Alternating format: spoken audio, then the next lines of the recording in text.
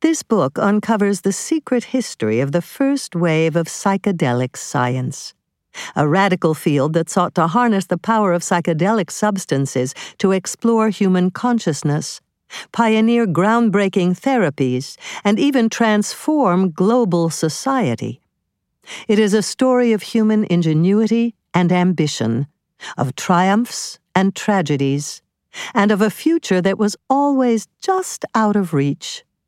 Like Man at the Crossroads, psychedelic science challenged the norms of its time, pushing the boundaries in ways that were both beautiful and unsettling. And like Rivera's mural, the legacy of psychedelic science has been painted over. There were good reasons for this mass forgetting: abuses of medical ethics, devil's bargains with militarism, and disillusionment with utopian promises. But before it became a failed utopia, it was a beautiful dream. Restoring it to view can help guide us in the present as we confront yet another crossroads between techno-utopian ambition and messy reality. The people and the events chronicled here formed the opening chapter of a mass improvisation with our own brain chemistry that continues to this day. Taken together, they make it clear that the first era of global experimentation with consciousness-expanding substances took place much earlier than commonly thought, in the 1920s through the 1950s, rather than the 1960s and 1970s. Put another way, Timothy Leary and the baby boomers did not usher in the first psychedelic era. They ended it. More than anyone else, it was the group of interdisciplinary scientists connected by the anthropologists Margaret Mead and Gregory Bateson in the years surrounding World War II who shaped the development of psychedelic research from the 1930s onward.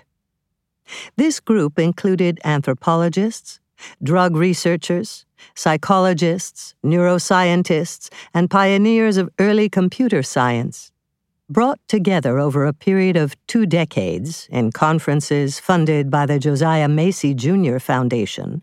This Macy Circle shared a commitment to applied interdisciplinary science that not only challenged conventional norms, but explicitly sought to create a new global culture. The Macy Circle was the seedbed for the flowering of psychedelic science in the 1950s, when substances like psilocybin, peyote, and LSD emerged as potential tools not just for calming anxiety or for aiding psychotherapy, but as a shortcut to transformative cultural change and expanded collective consciousness. This era of utopian drug research was not just located in the laboratories of scientists. It was a mass movement involving thousands of people in ways both hugely positive and enormously destructive.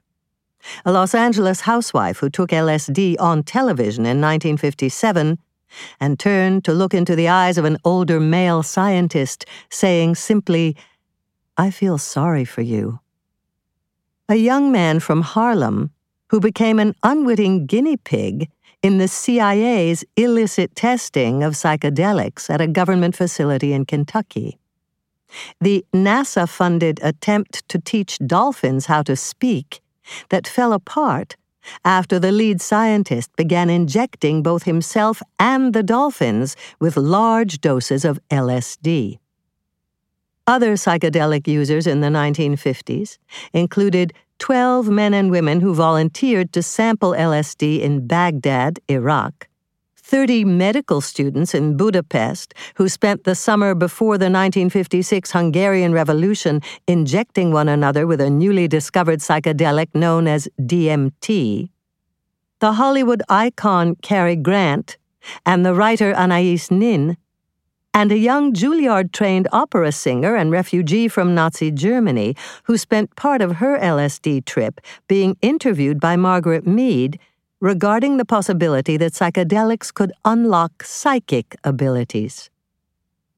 Taken together, these stories cast a vibrant, surreal, and at times troubling new light, not just on the history of psychedelic science, but on the 20th century itself.